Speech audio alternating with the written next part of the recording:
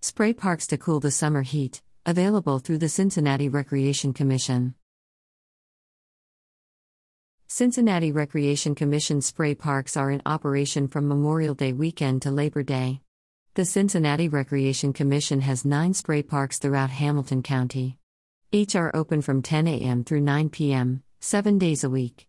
All are available at no charge and do not require memberships.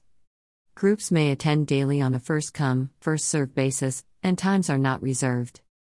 The 9 locations are as follows. The Caldwell Spray Park is located at 316 West North Bend Road. The College Hill Spray Park is located at 5660 Belmont Avenue. The Dyer Spray Park is located at 2110 Freeman Avenue. The North Fairmount Spray Park is located at 1702 Denham Street. The McKee Spray Park is located at 1655 Chase Avenue. The Oakley Spray Park is located at 3900 Paxton Avenue. The Euler Spray Park is located 2125 Staler Street. The Pleasant Ridge Spray Park is located 5915 Ridge Road, and the South Fairmount Spray Park is located at 1685 Queen City Avenue.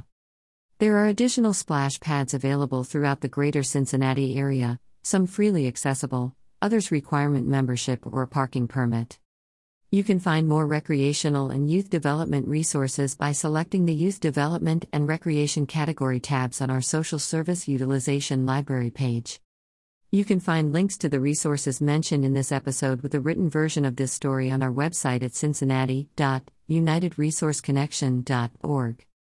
You've been listening to the Cincinnati Social Service News, now available as a podcast on Amazon Music, Audible, Apple and Google Podcasts, iTunes, and Spotify.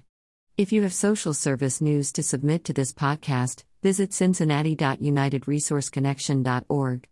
Once there, you can also subscribe to get a free summary of the past week's local social service news stories emailed to you every Saturday morning. So subscribe to our e-newsletter and podcast, and visit us online to discover more social service news and resources.